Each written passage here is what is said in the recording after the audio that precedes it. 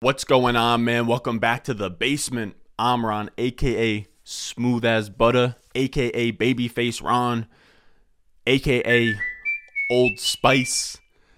And today we're going to talk about my top 5 players skyrocketing up my rookie rankings. And they're not moving up there because, I'm kind of, just becoming bigger fans of certain players, but because every 2 weeks I got to update my prospect grades where they take into account, draft capital and athletic measurements. And these are all very fluid right now where we're in early April. So I'm using projected draft capital from, a website called Grind the Mocks, where they take, thousands of mock drafts done by like analysts and experts, and they compile like ADPs for each player. So 1 week a player might be, second round pick, 35. Another, he might be first round pick 15. And that causes huge swings in the rankings. So I wanted to kind of come out here and communicate the swings that I'm seeing on the back end to you guys. Now we have other things coming in, like, some athletic measurements from pro days and some post-combine updates to film grades. So a lot of things in the air right now. So kind of just want to communicate to you guys what I'm seeing on the back end. So we're going to get into that in a second.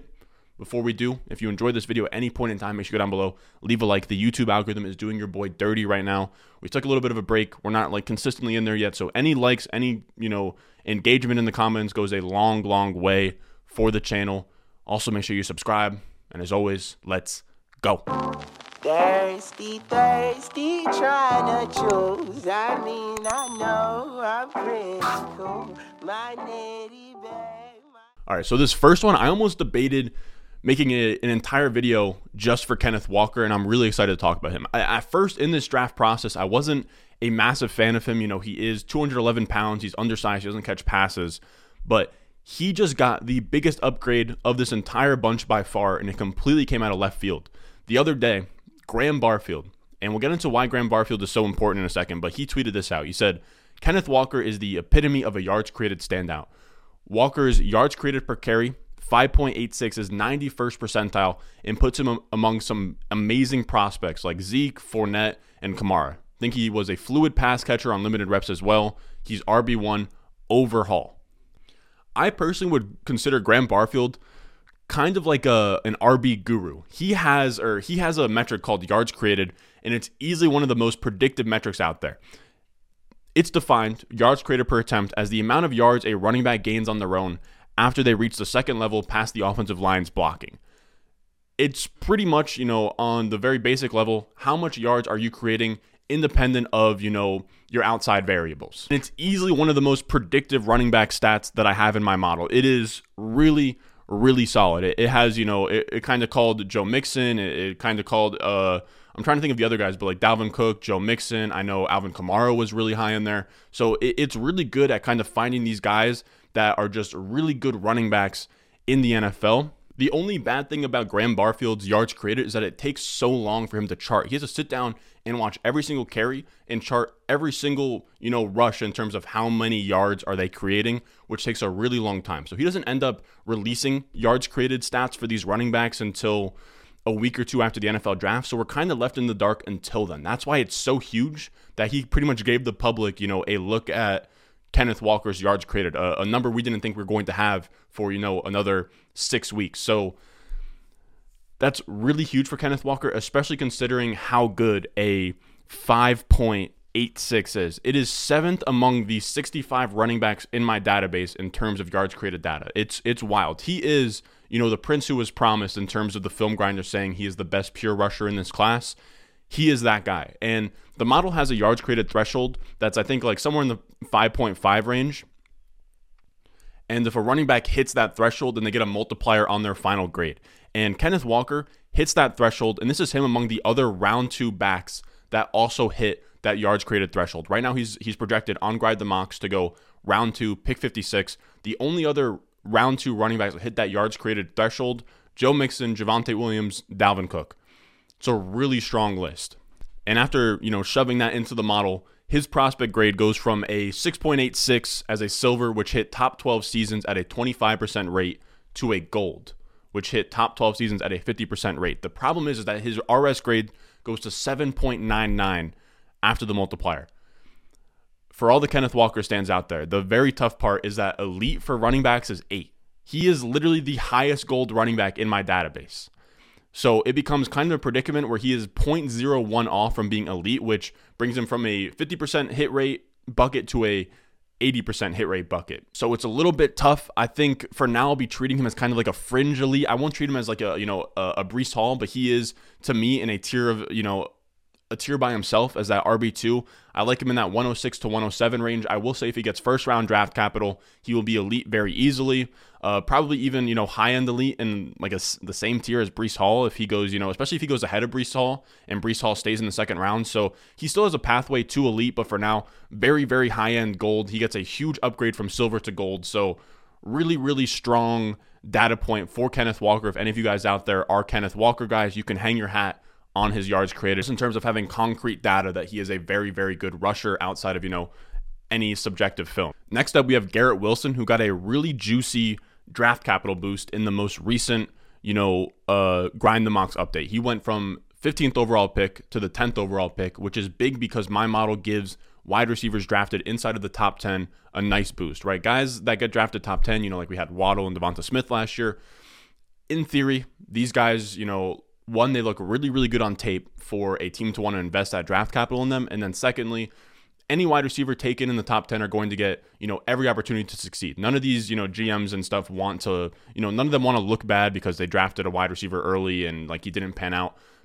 Everybody wants Jamar Chase. So if you draft somebody in the top 10, that leads to more opportunities, more draft capital invested.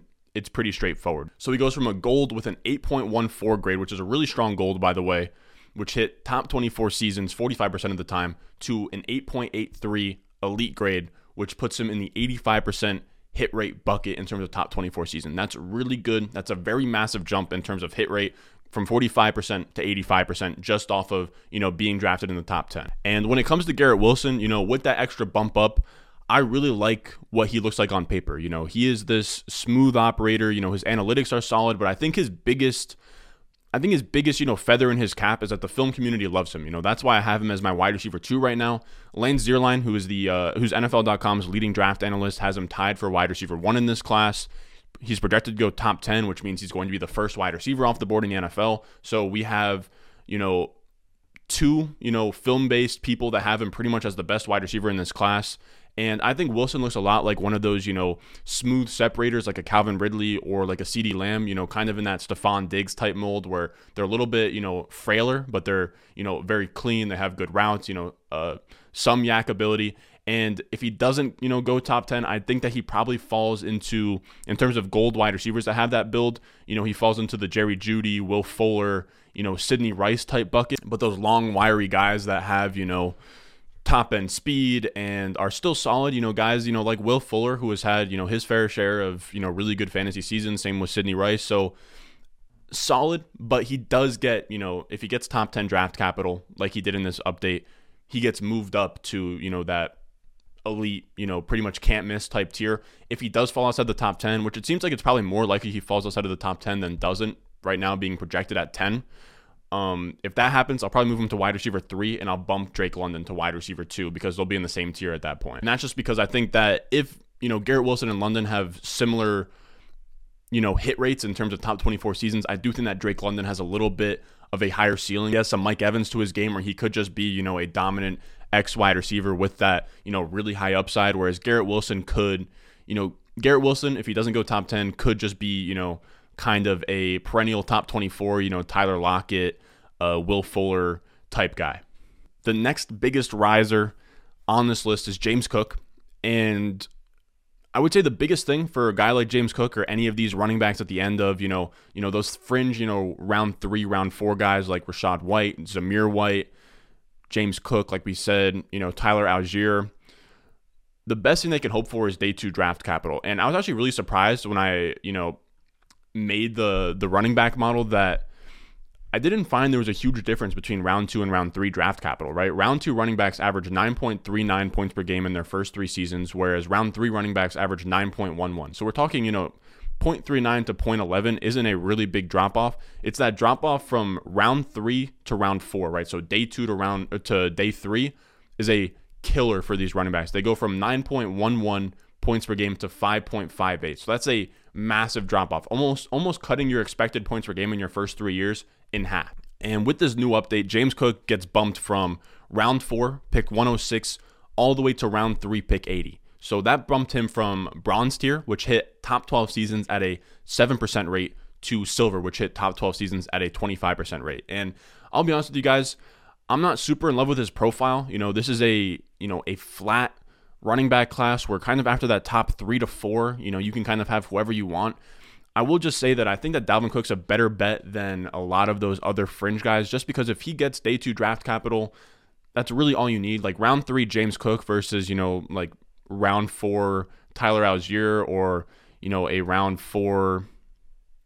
I'm trying to think of other, fringe guys like round 4 Brian Robinson. I'd take James Cook there.